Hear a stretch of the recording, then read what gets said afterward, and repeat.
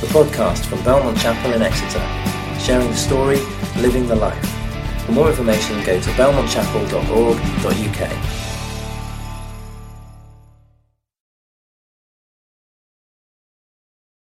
Morning, everybody. I'm not a teacher. Hello, my name's Alex. I'm a member here at Belmont, and it's my privilege today to continue our series of talks in John's Gospel called Come and See. Come and See was the invitation Jesus gave to Andrew and John to join him, and it's also the invitation to us as readers of John's Gospel to open our eyes and to see the glory of Jesus and be saved. Johnny last week took us through John 3, 1 to 21, the one-to-one between Nicodemus and Jesus, and our need to be born again. Today we're in the rest of chapter 3. Then next week Johnny's back to help us with chapter 4 before we have a break from John's Gospel. If you've got a Bible, be it on your phone or physical, please keep it open. We'll put the verses on the screen too. I'd like to split our reading into two parts. Firstly, what John and John say in verse 22 to 30, and then what John or John, depending on your translation, say in verse 31 onwards. It'll make more sense when we get there. Let's just quickly pray before we read this. Heavenly Father, we thank you for your word. We thank you we get the chance to read it now freely and study it together. We pray that you would speak to us through it by your Spirit and change us. In Jesus' name, amen. Okay, let's read. After this, Jesus and his disciples went out into the Judean countryside, where he spent some time with them and baptized. Now John also was baptizing at Aenon near Salim, because there was plenty of water, and people were coming and being baptized. This was before John was put in prison. An argument developed between some of John's disciples and a certain Jew over the matter of ceremonial washing. They came to John and said to him, "Rabbi, that man who was with you on the other side of the Jordan, the one you testified about, look, he is baptizing, and everyone is going to him." To this John replied, "A person can receive only what is given them from heaven. You yourselves can testify that I said, I am not the Messiah, but am sent ahead of him. The bride belongs to the bridegroom. The friend who attends the bridegroom waits and listens for him, and is full of joy when he hears the bridegroom's voice. That joy is mine, and it is now complete. He must become greater. I must become less." Thank you. As long as it takes,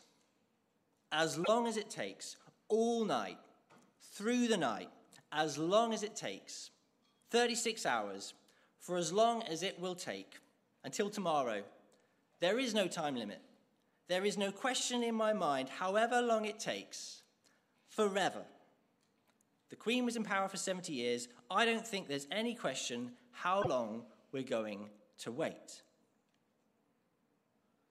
Those are all answers to the question, how long are you willing to wait for? Of course, to people in the queue. I was quite moved by some of the videos and interviews from the queue. So many people said paying their respects was the least they could do. And no one that I saw said, "Why won't people queue 30 hours to bow at my coffin? Why don't I get a state funeral? It's wrong that I won't get 250,000 mourners queue to see me lying in state." No one said that. There was no jealousy of the Queen. And that's right, isn't it? Because she was queen for 70 years. She deserves the credit she's due as a faithful monarch. And depending on your politics, there's something joyful about a faithful sovereign getting appropriate recognition and praise. So here's the scene in John 3. Jesus is in the countryside with his followers, and his disciples are baptizing people. We don't actually find out until chapter 4. It's his disciples doing the baptizing, not Jesus. John the Baptist is also there with his followers. There's lots of water, so he's baptizing too. This is before John's put in prison. It says, verse 25, that an argument developed between some of John's disciples and a certain Jew over the matter of ceremonial washing. It literally means purification. We don't know any more than that about this argument. It's not mentioned again. John's disciples go to him and say, that man you testified about, Jesus, look, he's baptizing, and everyone is going to him. John the Baptist and Jesus differed on some things. One difference that a Jew would notice is Jesus not conforming to some of the purification practices of the Pharisees that John obeyed. John's disciples seem upset or envious that Jesus is becoming more popular. More and more people are leaving John's group and going over to Jesus. So maybe the argument over purification was, how does the baptism that Jesus' disciples offer differ from John's? Does theirs make people pure, meaning they can give up the purification rituals, and John's doesn't? Maybe John's followers were not just jealous. Maybe they were confused about the differences between Jesus and John. Maybe they doubted that Jesus really was the Lamb of God that John testified about. Regardless, this is how John sets them straight in verses 27 to 30. We'll take some time to unpack this. He says, a person can receive only what is given them from heaven. You yourselves can testify that I said, I am not the Messiah, but am sent ahead of him. The bride belongs to the bridegroom. The friend who attends the bridegroom waits and listens for him and is full of joy when he hears the bridegroom's voice. That joy is mine, and it is now complete. He must become greater, I must become less. Now, I don't know about you, but there's nothing jumping out at me that relates to an argument about ceremonial washing. He starts with this massive statement: a person can receive only what is given them from heaven. This is profound. He's saying the reason people are leaving him and going to Jesus is because God is giving them to Jesus. God sent John for this. This was God's plan. Gather a people and then give them up. John doesn't take credit for his followers. They're a gift from God. He recognizes the sovereign work of God in people coming to Jesus through him. John says, I said I'm not the Messiah, but am sent ahead of him. The bride belongs to the bridegroom. What John seems to say has nothing to do with purification, rather a picture of Jesus as the bridegroom and John as the friend of the bridegroom, and what's happening in their ministries as the bride leaves John and goes to Jesus, the bridegroom. And John focuses especially on how this makes him feel, his heart's response to this. I recently watched The Time Traveler's Wife. It's about a guy who travels through time, and it's involuntary. He can't control it. So he's always disappearing and reappearing, not wearing any clothes, but don't worry about that. He disappears on his wedding day, and his best friend there with the beard, he has to try and find him for his bride so they can be married. Now, I'm not really spoiling anything here. The clue's in the title. The time traveler reappears, his best friend finds him, and the wedding can go ahead.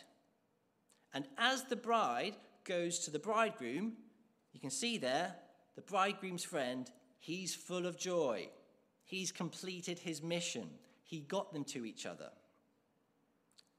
John says the friend of the bridegroom, the friend who attends the bridegroom waits and listens for him and is full of joy when he hears the bridegroom's voice. That joy is mine, and it is now complete. I want us to take a moment to admire John here with what he's saying. I think we see a bit why Jesus said in Matthew 11:11, John was the greatest person who ever lived. Unlike John's disciples, who seem envious of Jesus' ministry, John the Baptist is full of joy, like the joy of the best man at the wedding.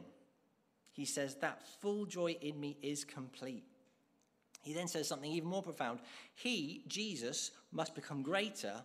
I must become less. He must increase. I must decrease. Now, we've seen humility like this before from John the Baptist. In John 1:20, he says, I am not the Messiah. John 1:27, he's not worthy to tie Jesus' sandals.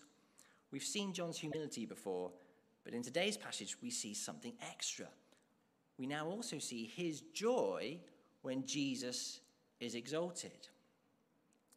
We see his emotions. And I'm sure to lots of people then, this wouldn't have made sense. His ministry was diminishing. He was losing followers. And his heart's response was abounding joy because Jesus was becoming greater. In the car park just before today, I saw some people from church that I knew. I thought, oh, great, it's nice that they're coming to church today. And then I realised they weren't walking to church and they were going somewhere else, probably to another church. Abounding joy was how John felt about Jesus becoming greater, not necessarily about him losing followers. The voice of the bridegroom that calls to the wife is replacing the voice crying in the wilderness. And in a few months, John's voice will be silenced forever. And John's response to this diminishing, to his decreasing, is great joy because Jesus is increasing. He must become greater, I must become less. That's God's plan. It must be this way. The bridegroom rightly woos and wins his bride. He is exalted in the eyes of his bride. And as this happens, John's joy increases. And I don't know about you, but I find that incredibly challenging. Where do we find our deepest joy? It's okay to find joy in the blessings of this life that God gives us, to receive them with thankfulness. But if we're to follow John's example, our greatest joy shouldn't be when we're lifted up, but when Jesus is lifted up, according to God's purposes. That's what Nicodemus couldn't get his head around earlier in the chapter. As Jesus said, so the Son of Man must be lifted up, that everyone who believes may have eternal life in him. Is our deepest joy when Jesus is exalted, regardless of our circumstances? He must become greater, I must become less. This verse is rich in meaning. It's not just God's plan to take away the sins of the world. It's also a model of discipleship for us all. And one some of us might need reminding of. Can you relate to this? Maybe when you became a Christian, you wanted to do great things for Jesus. You had enthusiasm to pursue Jesus, to read your Bible, to pray. You were excited. You wanted to make a difference in the world. Now you've been a Christian for a while. You wanted to do great things for God through ministry, through your career, through mission, through family. But a spanner's been thrown in the mix, like ill health, or lockdown, or recession. For some, that's brought you closer to Jesus and made you rely on him, praise God. But for others, maybe it's made you rely on yourself more, to make yourself more resilient and stronger. Those setbacks have meant those old disciplines of time with Jesus feel a bit harder now. You're still here in church, you're still engaged, you're working hard to be a good Christian, you still want to do great things for God, but your internal motivation to connect with Jesus and rely on him has faded a bit. If that's you this morning, I want you to take a note of John. Like John, we shouldn't primarily want to do great things for Jesus. Rather, we should simply want Jesus to become great, even if that means us becoming less. That could mean people going to a different church. That could mean, caring for a long-term sick relative instead of pioneering a successful ministry. I don't know. What gives Jesus more glory? You might have great dreams, even building successful dreams. You might have built something great. I'm not saying you need to stop that, but maybe you sense you should offer that up to Jesus and say, thy will be done, not my will be done. thy kingdom come, not my kingdom come? How can Jesus become greater and I become less? John's ministry, which had been vibrant, was diminishing. He would soon be imprisoned and then beheaded at the wish of a dancing girl. John became less to a staggering degree. They put his head on a platter. But his joy is complete because Jesus is glorified. I've been struggling to get my head around this, and I found it hard to explain. If that was the mission statement for your life, Jesus must become greater, I must become less. What does that look like for you and me? For those small decisions we make every day, asking throughout the week, how can Jesus become greater and I become less? Asking that could mean we talk to God more. It could impact big decisions and plans for your life. But as scary as that sounds, the result is actually maximum joy, according to John. John says, Jesus is becoming greater, I'm becoming less, and I'm full of joy. My joy is complete. Is your deepest joy complete when glory rightly goes to the sovereign? When Jesus is lifted higher and we bow down lower? What does a life like that look like? I can think of people in this church for whom I can see that they've put that into practice. Thinking further afield, maybe someone like Francis Chan. He built a mega church in the US, very successful, sold loads of books. He became great, but then he decided to leave that church, gave away loads of money, and went to work with the poor in Hong Kong. Jesus must increase, I must decrease. It's challenging, isn't it? Something to pray about. Anyway, what does this have to do with an argument about ceremonial cleansing? Well, this may be a bit of a stretch. You decide. What does the bridegroom do for the bride? Ephesians 5:25-27. Husbands, love your wives just as Christ loved the church and gave himself up for her to make her holy, cleansing her by the washing with water through the word, and to present her to himself as a radiant church, without stain or wrinkle or any blemish, but holy and blameless.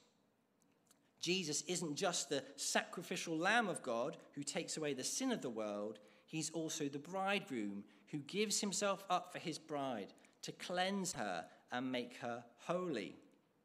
John, the gospel writer, actually puts these two pictures of Jesus together in Revelation 21:9. Come, I will show you the bride, the wife of the Lamb. Jesus is the Lamb. Jesus is the bridegroom. Jesus is glorious, and he is the most important person in your life. We'll briefly look at why that is to finish. This brings us back to the second part of our passage, verses 31-36. Let's read it. The one who comes from above is above all. The one who is from the earth belongs to the earth and speaks as one from the earth. The one who comes from heaven is above all. He testifies to what he has seen and heard, but no one accepts his testimony. Whoever has accepted it has certified that God is truthful, for the one whom God has sent speaks the words of God. For God gives the Spirit without limit. The Father loves the Son and has placed everything in his hands. Whoever believes in the Son has eternal life, but whoever rejects the Son will not see life, for God's wrath remains on them. Some translations close the speech marks at verse 30. Some continue to verse 36. We don't know if this is still John the Baptist speaking or just John the gospel writer. I think it's the latter, but I don't think it really matters. Let's just call him John. To close, I want to simply list some of the magnificent things about Jesus that John mentions in these verses. Jesus is described as from heaven, from above, in contrast to John and every other person in history who is from the earth. Jesus is described as above all, meaning he's superior to all. He rules all. Verse 35, he holds the galaxies in his hands. And from that position, he speaks. He testifies about things from heaven, unlike all others who can only speak of things from earth. To hear Jesus is to hear God. Verse 34, God sent him. He speaks the words of God because Jesus has an unlimited measure of the Spirit. God has given him the Spirit without limit, unlike us who only receive a measure of the Spirit in this life. There are two present tenses in verse 34 and 35. The Father is always giving the Son the Spirit without measure, and the Father is always loving the Son. God the Father imparts and bestows his Spirit on his Son infinitely, as fully as the Spirit can be known and enjoyed.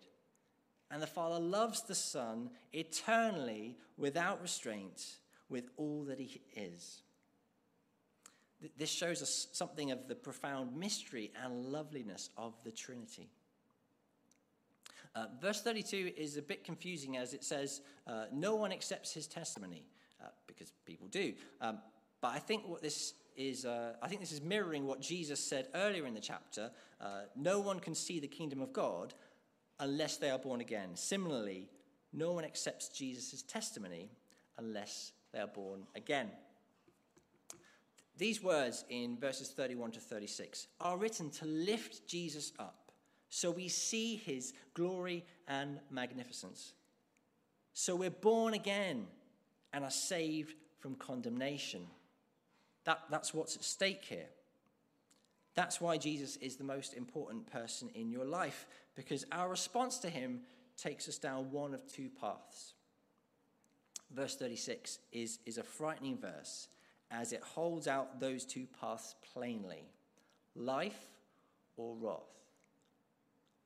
We don't talk about wrath much in church. It's not a fun subject. It's God's righteous punishment and condemnation of sin and evil. God's wrath is just and pure and holy and terrifying. And sadly, for some people, it's hanging over them. Verse 33, whoever accepts Jesus' testimony has certified that God is truthful. If you reject Jesus, this says you're effectively calling God a liar. One of the worst things about being a Christian is friends and family rejecting Jesus. But one of the best things is when people accept Jesus, like on the Alpha Course. Whoever believes in the Son has eternal life. The purpose of John's Gospel is that as you read it, you see Jesus. You see he's from heaven. He's above all. He rules and speaks as God. He's come to save sinners, to offer forgiveness. This is written so we come and see and say yes to Jesus. In doing so, we're declaring God is truthful and are given eternal life. By believing in Jesus, we're united to him by faith. So he takes our punishment. His righteousness becomes our righteousness. There is now no wrath, no condemnation, and we're accepted forever into God's loving family. Samuel's going to lead us in a time of communion now, where we'll just get a bit more time to reflect on what it cost Jesus to save us.